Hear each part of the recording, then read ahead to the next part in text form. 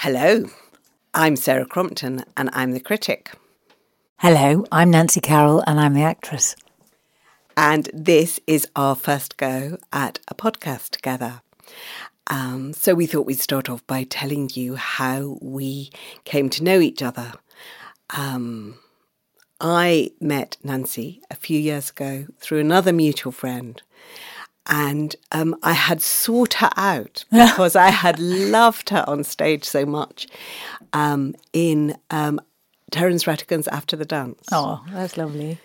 And I thought she was so utterly wonderful. I thought, I like that woman. I wonder what she's like. And I knew that this mutual friend knew her. So I said, what's she like? And she said, oh, you'd get on very well. But then it turned out we lived very near each other in South London. Yeah, just round the corner. Just round the corner at that point. And so I sought her out and came to see her. And we've got on ever since.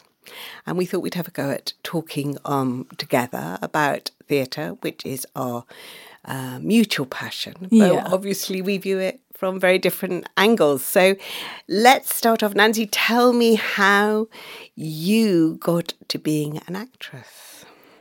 I think I sort of came at it sideways, really. I thought initially that I wanted to be a painter.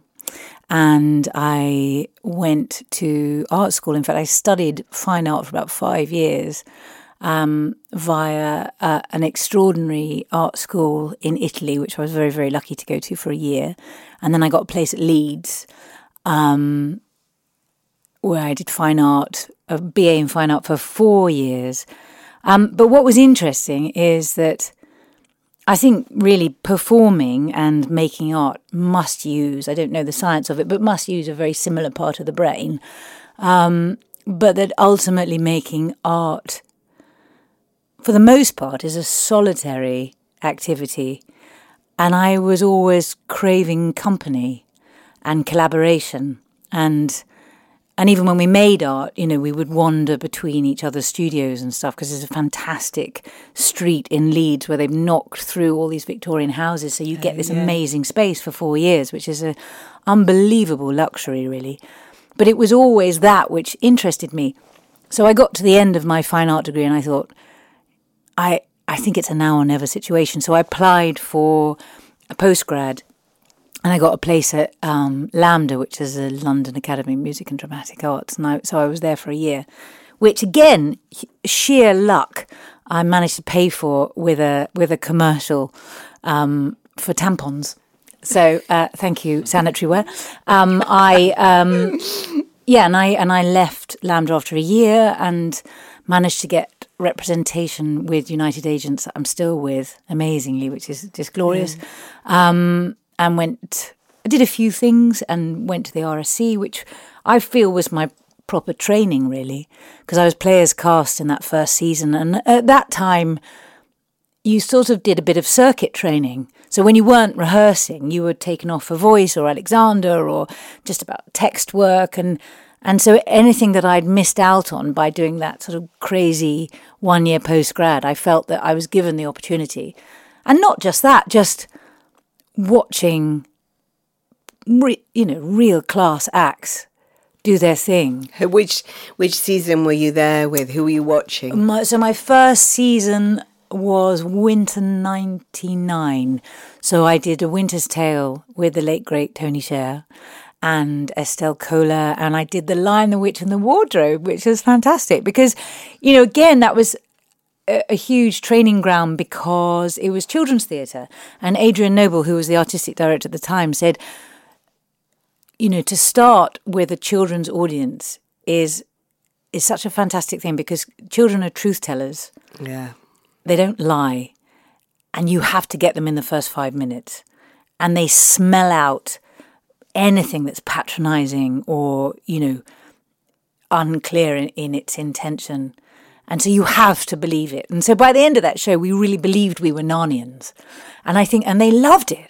They're the sharpest critics, children. I'm always fascinated when you sometimes end up at a matinee with a lot of children. And you could just tell that they are so stern in their criticism. It's brilliant. And if a joke doesn't land with kids, it really doesn't land. So it's kind of horrible kind of silence that falls in an auditorium. Absolutely. And that's been true throughout my entire sort of working career on stage is that when you have a younger audience, you have to be that bit sharper and that bit clearer and that bit truer.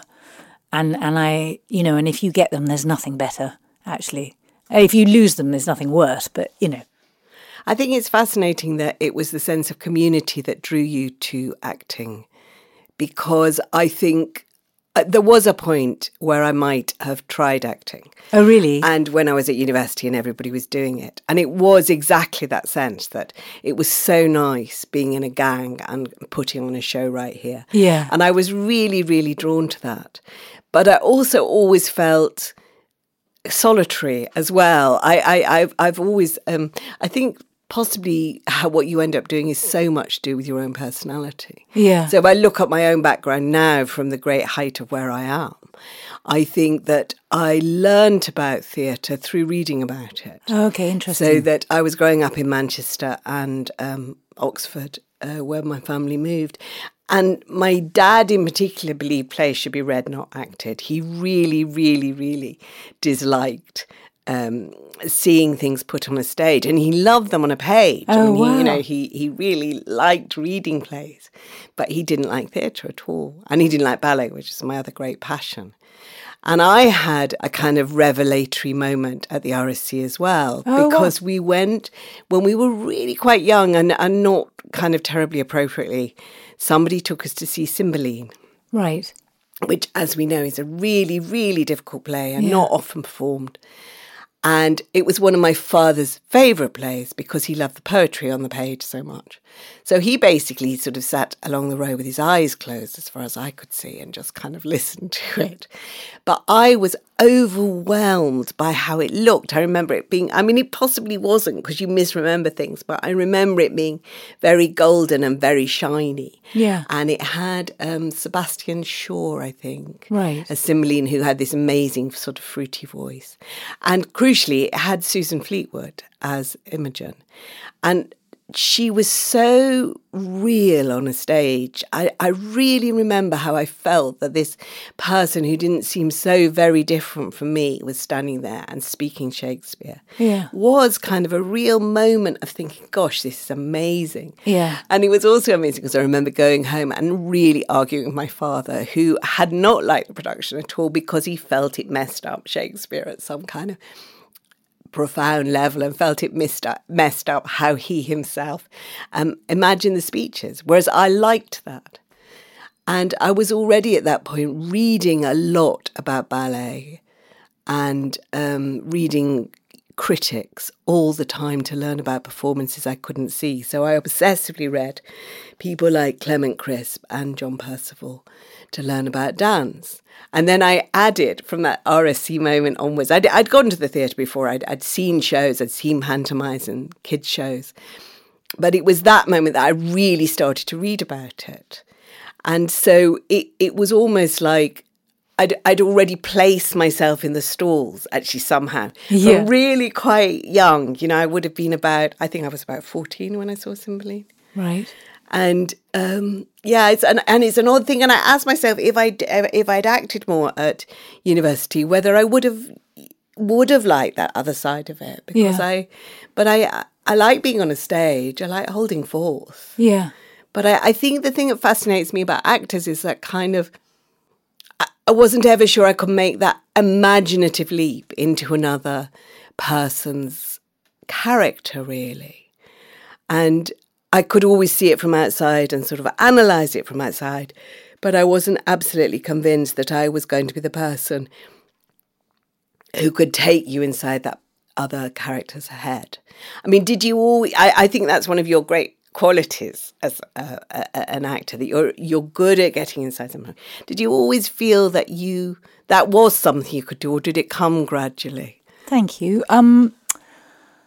Gosh, I don't know really. I suppose I'm a great believer in those moments when you don't know what you're doing and you feel completely lost. And so that intellectually, your synapses have failed you in some way. And that it's at that point that something interesting happens that's slightly beyond your control. And without sounding too wanky. I always feel like at that point you're part of a greater history of people who have tackled language and who have tackled filling, an auditorium, or have tackled that story in some way, and that I'm just passing through, and that I somehow feel, and I don't mean this in any way that, I have some kind of, special agility available to me, because I've spoken to other actors who feel the same, that somehow when you're most tired and you're most at a loss, something else kicks in. And I don't know what that is.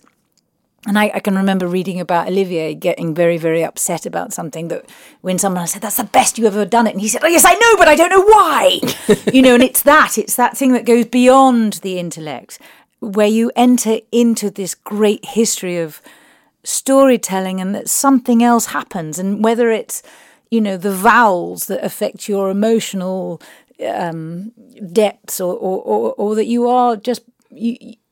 I've heard people talk about accessing the universe. I work with a really interesting director, Shekhar Kapoor, who talks about wanting chaos around him, because chaos forces you to connect with the universe. You're no longer inside your head.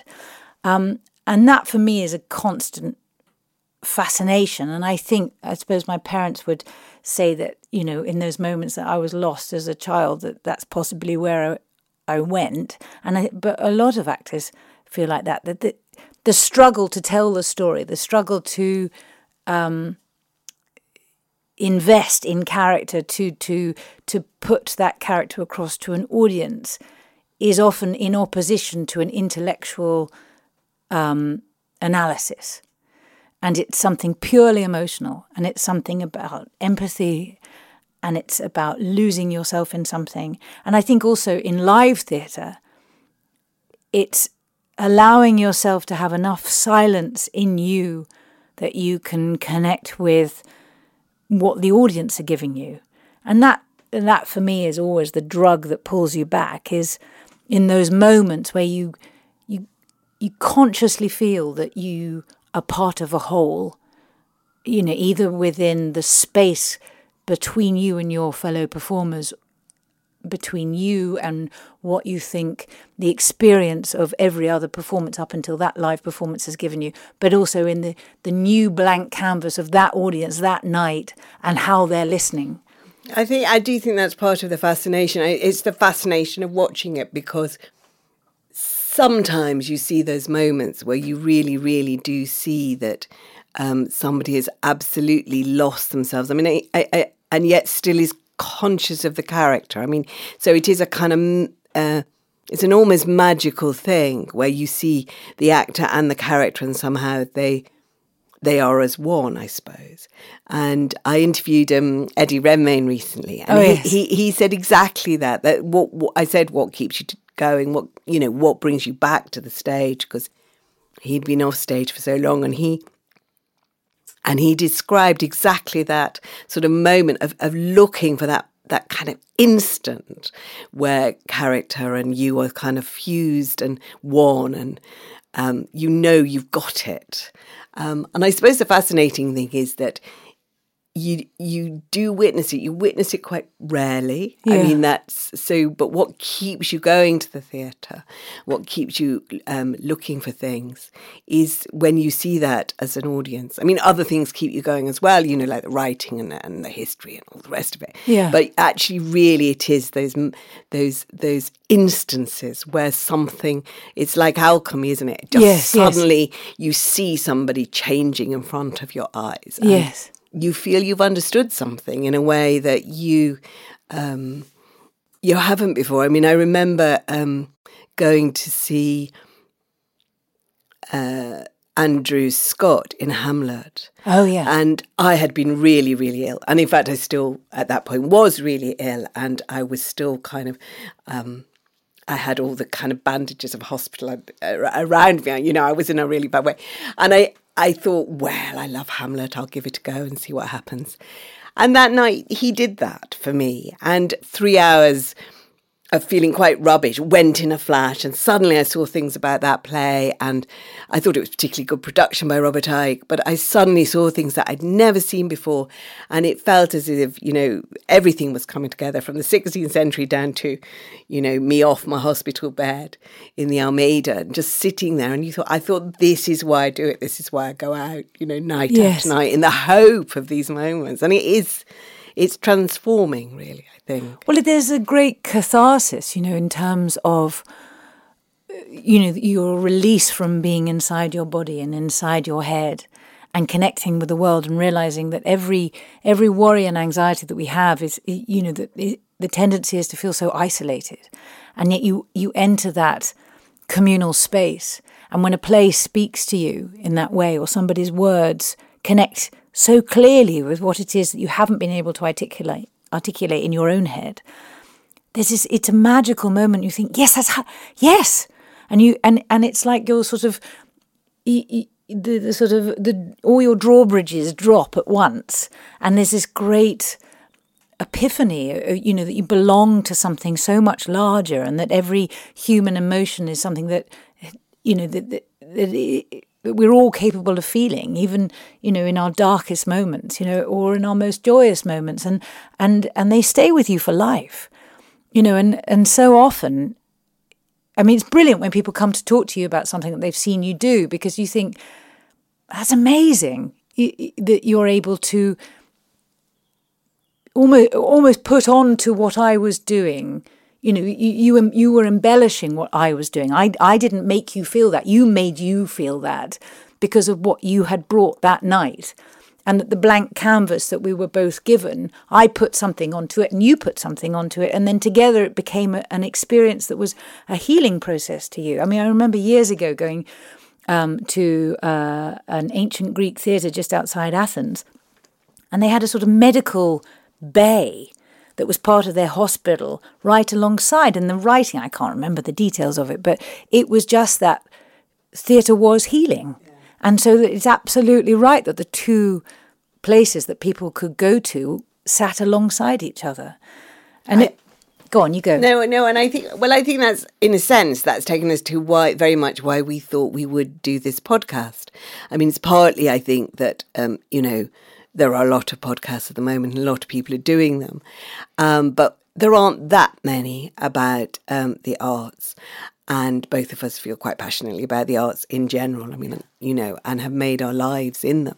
But also that sense that there's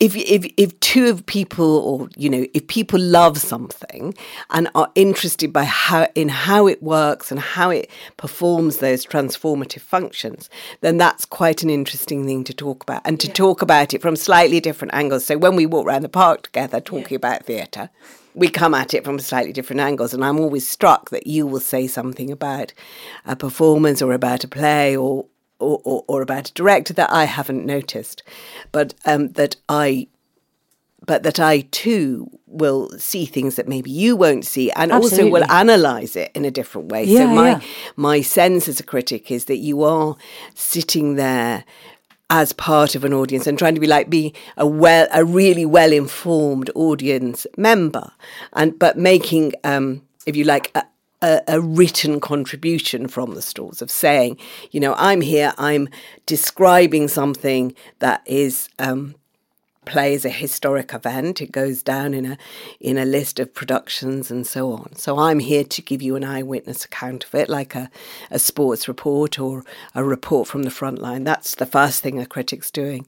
But also trying to judge the experience, as an audience member who is quite well informed on what we are expecting to see. So maybe bring slightly more experience towards judging something, but also brings a sense of information and knowledge that you have prepared, in a sense. And I think, again, that sense of the function of the critic for me is to do with how I grew up with it. So I grew up reading those sort of famous critics of the past, from Shaw and on to people like Tynan and Hobson, who really were influential and had loads of space, which, current critics don't have at all to discuss what was going on. Yeah. So I think that is that idea that, this is something that we think is kind of healing and good, essentially, but we might be able to talk about it in ways that are interesting. And I wondered what you, as an actress, think of critics. I mean, do you read them? I try not to read them while I'm still doing the production. But that's based on my experience of having read them during a production. And when did you read them? When?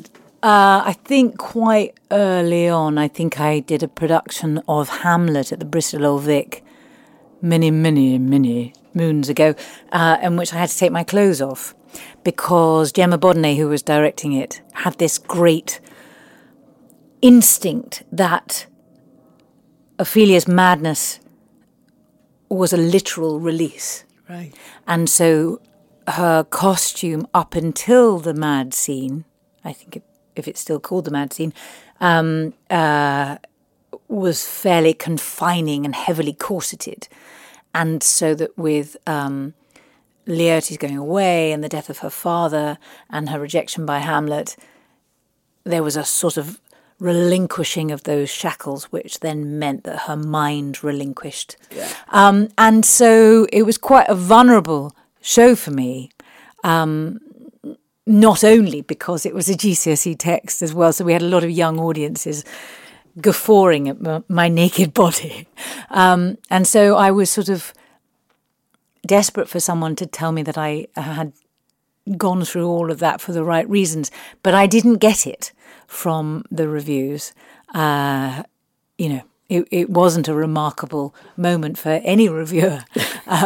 And I had a similar experience in King Lear that I did at the Almeida, where my performance again was sort of slightly taken apart. And in that moment, directly following the reading of the reviews, I immediately, which I don't know whether is a very human instinct, thought, well, how can I improve what I'm doing in order to then satisfy the needs of that reviewer representing the audience who wasn't entirely happy with what I was doing. But it was fascinating because in that moment, which was the following performance, well, probably directly after press night, I found myself almost in slow motion dislocating myself from the rest of the company and from the experience of creating that play with that company in order to satisfy my own need for approval. And it was almost happening in front of me. And so I thought, in that moment, I can never do this again. Because my loyalty can only be to the company and to what we created. And I have to be honest to that. And if people don't like it, it's beyond my control and beyond anything I can do independently. All I can do is be true to what we have created and what the director wanted to put onto that stage. And so quite simply, reading the reviews interrupts that process. And it's true of a positive review. I remember when the Rattigan play that we talked about earlier, the After the Dance, received very, very positive reviews. And again, I tried to avoid them, and people would be coming up and saying, have you read it? Have you read it? It's exciting. And I'm just like, la, la, la, la, la. Because I had to, again, be true to what Thea Sharrock and the company and I had created in that room and be loyal to Rattigan's story in order to somehow emulate the same performance that had been reviewed in the first place. So it's quite a complex journey, but the need for approval is so strong, and you're so exposed as an actor on stage. It is always a crossroads moment where the minute you draw the curtains on what you've been doing for the last few weeks and say, please like me, I hope you like it. Do you get it? Do you understand this interpretation? Do you understand why we've done this? I hope you feel as strongly about it as we feel making it. That's really interesting. I should say that one of our plans with this podcast is to talk about nudity on stage later on and the role of women actors and how how they are treated and what that kind of exposure does to one. So that's something we're coming on to. But I think that's so interesting about how the need for approval, drives what your reaction. And it would totally, I suppose, going back to what I said at the start, one reason that I perhaps have always preferred to be the giver or withholder of approval or disapproval is because, I do think that is the thing. One of the reasons I like actors a lot is that I think it is kind of an exposing thing, and people can say, oh, well, it's frivolous and it doesn't mean anything. But if you believe in theatre, you do need, my dad was wrong. If you believe in theatre, you can't just read it. You do need actors to do it. And then it is so shocking for them to have to go out and face the judgment not only of the audience but of the critics. And I've been reading Tynan, and I've been doing a bit of lecturing on theatre criticism, and it's interesting to analyse it in a way that probably you don't do if you're just going on doing it. And Tynan was, when I reread him now, I think that he was brilliant because he was absolutely superb at giving you that historic sense of a production, and of why it mattered. I mean, I read his review of John Osborne's Luther, which is, a sort of play that people don't do much anymore because it's a tricky play. But he really makes the case for it, and he absolutely makes the case for it by doing what I said that I think a theatre critic should do, of bringing extra knowledge to it. So he's read biographies of Luther. He's got all this kind of background knowledge which he brings to the analysis. But he could be unbelievably cruel about actors, and particularly women. Yeah. And, I think I've always felt that his treatment of Vivien Leigh, who, he obviously loved Olivier so much, and he just wanted to, I don't know, maybe he wanted Olivier to love him more than he loved Vivien Leigh. And, he's always saying absolutely brutal things about her, like, just horrible, horrible things. And always in contrast to sort of how great Olivier was. So, Vivien Leigh, looks as if she's waiting for a bus, where Olivier is great and all the rest of it. And I think that's really interesting. But also I read, just by chance, I was reading him about Dame Edith Evans, where he describes her as a plain middle-aged woman. And I think, God, that's so terrible. And I think, it's really interesting because, I think it was him who said, you have to have the chip of ice in your heart if you're going to be a good reviewer. Right. And I think at some levels that is true. But I think one of the things you weigh up very early as a critic is how harsh you're going to be on individuals. That I always feel I know that for myself, I'm happier to be harsher on a play than I am on any individual performance, unless I suppose I feel that the whole production has been sold on that individual. Right. And then you have to judge what they bring to it.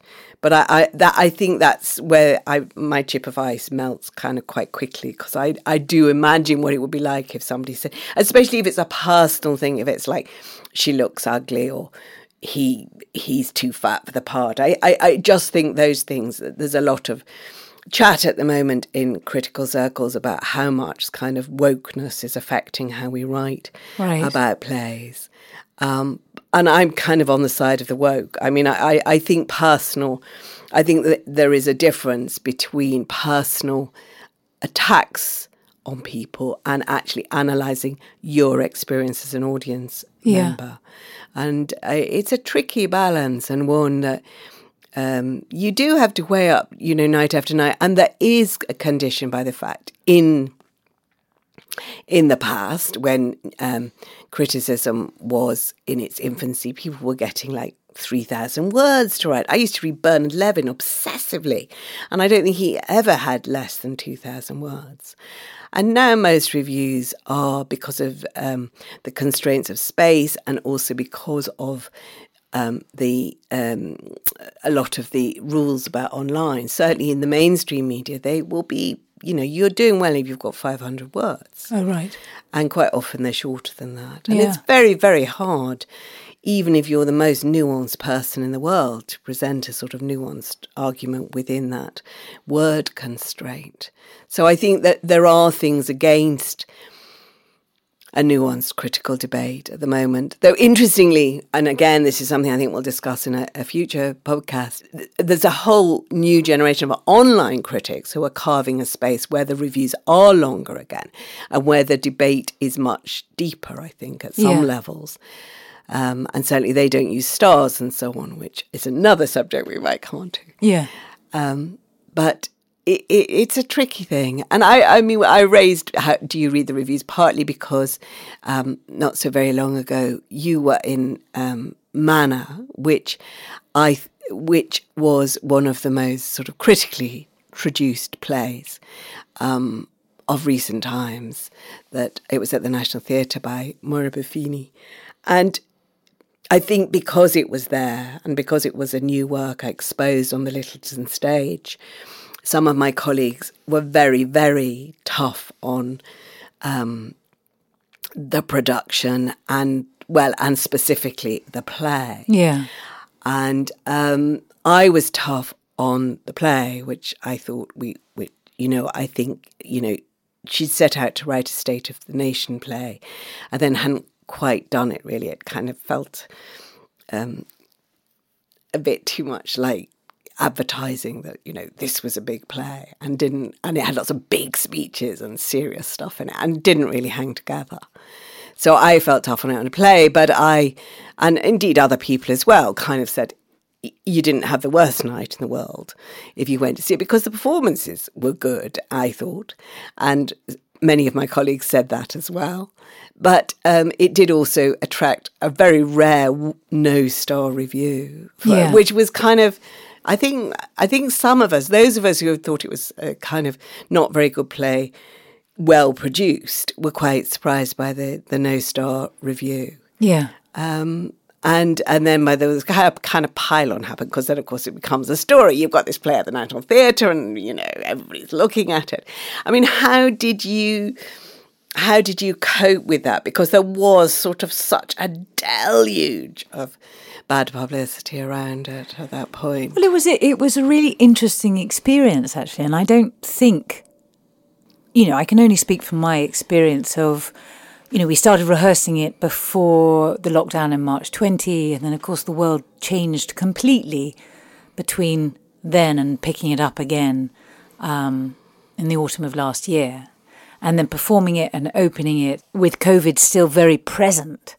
And so all of those things that had worried Moira and had driven her to write the play, although they were still very present, had slightly been pushed into a different realm. You're like, well, okay, let's not worry about climate change and plastic recycling at this moment because we're still needing masks and tests and all the rest of it. Let's worry about that further down the line when we've got on top of the pandemic, and then we can go back to worrying about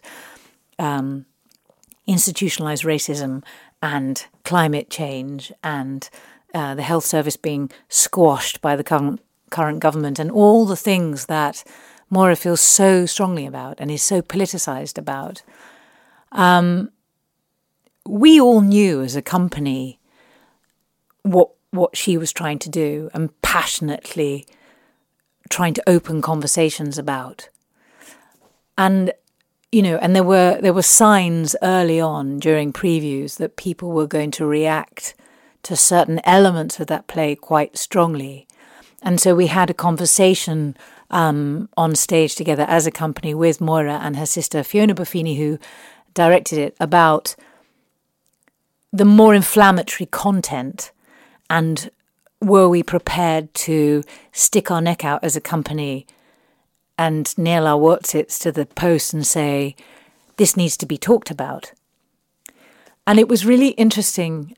And we knew it would be inflammatory and we knew it would divide people. And we sort of had a sense that it was a Mummite play in that way. That I think it was quite shocking. That 0-star review was such a statement. I've never known anything like it. Manna's greatest misfortune was that it opened a week after Rare Earth Metal, at the Royal Court, which was another new play about climate change, which was also badly received. Right. And so I do think that everybody even more started to ride on it. You know, you wanted one of these two pieces to work. And if they both didn't work, you know, what does that say about theatre's capacity to deal with big themes? And so I think a lot of pressure fell on that production, which I think is partly accounts for the 0 stars. Somebody else said it was one of the worst new plays they'd ever seen. Well, I personally had seen a play I disliked even more the previous week. So, I mean, I just thought, you know, and so you do bring so much of yourself to the room as a critic. But it's interesting, though. I think that you have to be very clear about what you think theatre is when you come to a crossroads like that. I would say, from my part, and it's difficult because as a performer, the minute you react to a review, you can only really be seen as being defensive. But I would say, for my part, any reaction, whether it's negative or positive, and even when it's as extreme as that, is a positive reaction. We're all alive. We're all in the most extraordinary, terrifying. We're living through terrifying times. And Moira's intentions were very, very clear. She wanted to start conversations that she felt weren't happening enough, with enough commitment by the right sort of people. And I think she did that. And I was excited to be part of that. And that 0-star review, for whatever you think about who he is and what he represents and what he was trying to do, and that's another conversation. What are you actually trying to do? Are you trying to keep theatre alive? Or, you know, that's a whole other thing. Another pod, yeah. Tune in. But, you know, I think I was excited by the extremity of the reaction. I didn't take it personally. I loved doing that play. I loved it. I think Moira is a brilliant writer. I felt completely privileged to be on that stage. I loved being in that theatre in any capacity, not just the Littleton, in any one of those stages. And I love the attempt to open up conversations. And maybe it was just too many conversations to open up at once, but it was, you know, I think representative of a great history of theatre as a political forum.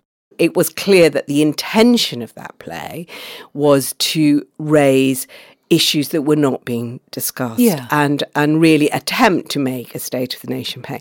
As with my critic hat on, what I would say is that there were too many. You know, that I kind of long for somebody to say you can't actually deal with all these things. And what, in fact, I think undid the play, in my opinion, though not to the level of no stars, was that there were just too many big speeches on too many disparate themes, and it kind of, its energy dissipated just because she was trying to do too much almost. But I also, you know, her intentions were clearly good, and you could see that. And the other thing with my critic hat on was that it seemed to me the audience didn't have as bad a time as the critics, and that was interesting. Yeah. So critics, it's really interesting. The question people always ask, if they're at all interested in theatre criticism, which is, you know, obviously not that many. But the one question people ask is, do you all talk about the play in the interval? Because quite often the critics will have drinks together in the interval, or a sandwich or whatever. And it really is true, in my experience, that people are fantastically honourable about not talking about the play. So you talk about everything else, you know, your children, the fact that your car broke down on the way to the theatre, all those kind of things. But you don't talk about your view of the play. Yeah. And you always talk in that kind of slightly cocktail party chat level. So you're not really revealing what you're actually feeling. And I am, therefore, always baffled as a critic about how a consensus does arise. Right. And it's particularly interesting if you're sitting in an audience that is having quite a good time, which I did feel that was true with Manor, and it's been true of other plays that I personally have disliked more. I mean, I have been in audiences where I felt like I am the only person who really hates this play. So that whole business of how weight builds around things being a hit or a miss is fascinating to me. And it was also fascinating how much you do or you do not represent the audience consensus. But did you feel with audiences that, because it must have been very odd with Manor, did it kind of lose an audience? Did people just vanish? I think so. Well, I think it was a real sense, and I mean, it's hard to know whether this is us projecting onto audiences post the reality of the consensus that the play hadn't worked, despite the fact that we still had to do it every night. That there was a sense of we would spend the first 20 minutes trying to win them over. There was a real cloud that hung over that first few audiences, that the week of the press night and of the reviews being released.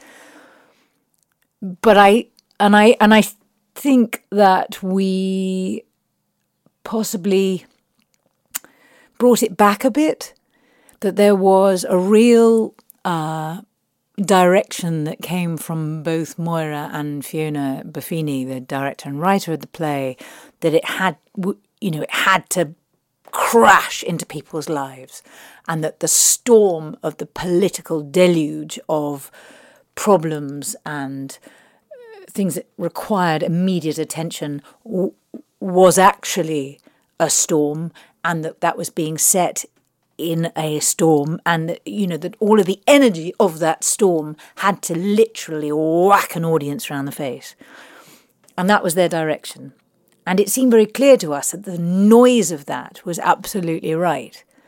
Then following, I think, the reviews, and knowing that audiences were coming, possibly clutching resentfully the tickets in their hands, that we had to slightly sit back on it and find a sort of halfway point.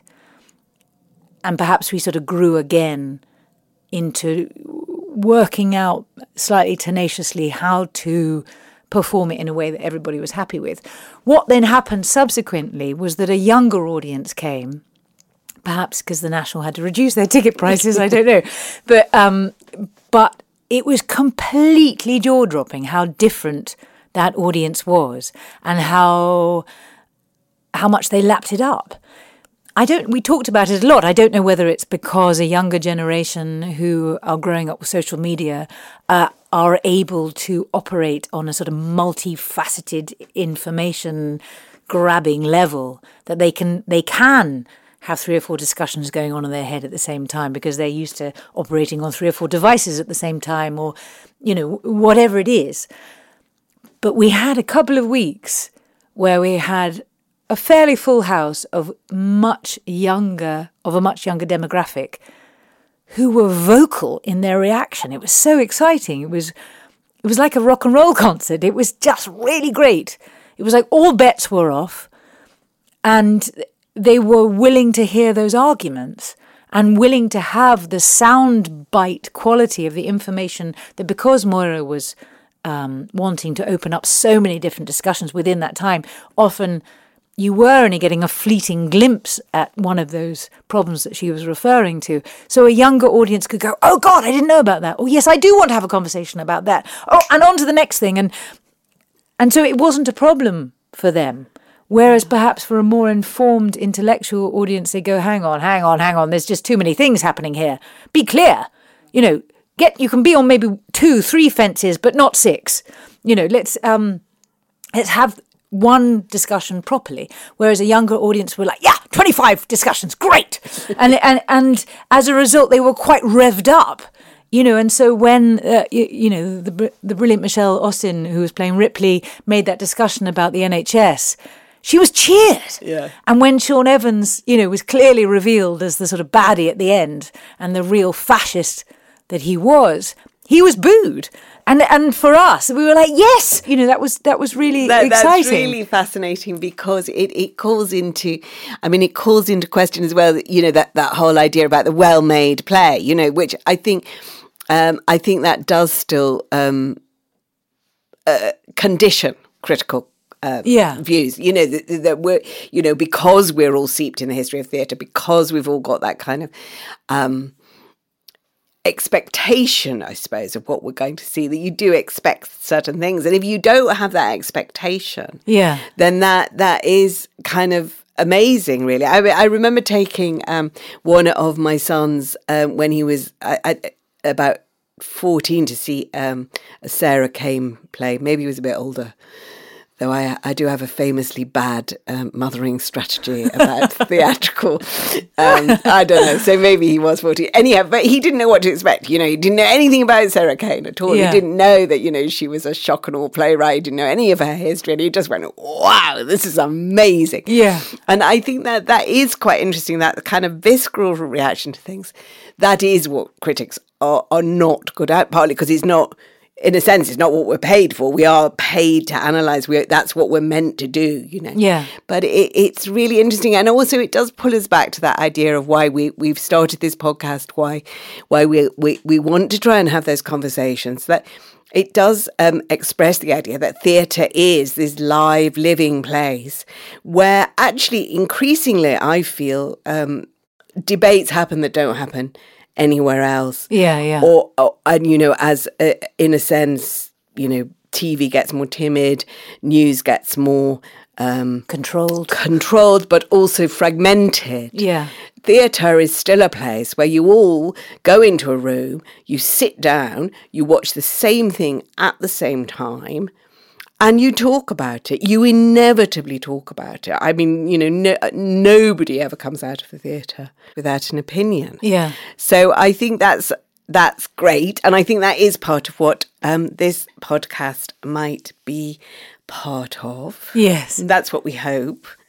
But isn't it? It's a really exciting thing to discuss because, you know, as you say, that we both come at it from a place of passion, and that, you know, we're very good at forgetting the amount of work and effort and toil and literally blood, sweat and tears that goes into putting on a dance show or, you know, a music concert or a theatre piece. But equally, you know, when actors react very strongly to reviews, we forget about the experience and time and intellect and knowledge that critic has, you know, gathered through their years of experience that have taken them to that place, and they've been given a job by a paper or a website to write a review, and that shouldn't be dismissed either. And I think, you know, what sometimes is lacking, I think, in certain situations is a mutual respect and an understanding of that work